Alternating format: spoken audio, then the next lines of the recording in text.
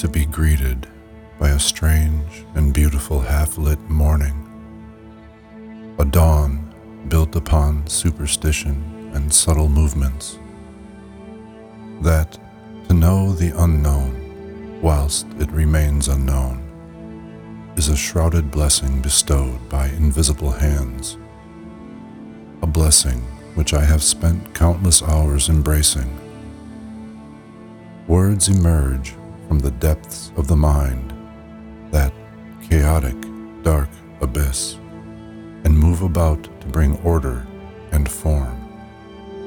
One by one, they arrange themselves as the foundational stones in a sacred temple of thought.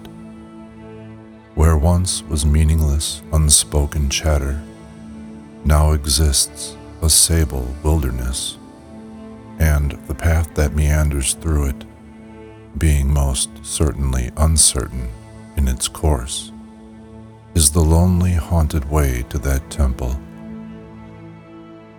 Should I happen to discover those ancient walls in due time, I would joyously give myself over to that deity within.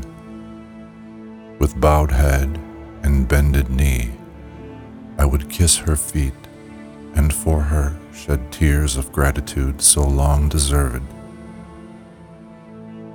While I often selfishly coddled each gift of the mystery that I receive, I have learned it is to my duty and to my undeniable benefit to set each one free,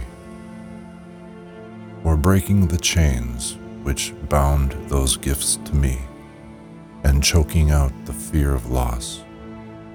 They became spectral lights to illuminate that path in the sable wilderness, transformed into the loss of fear.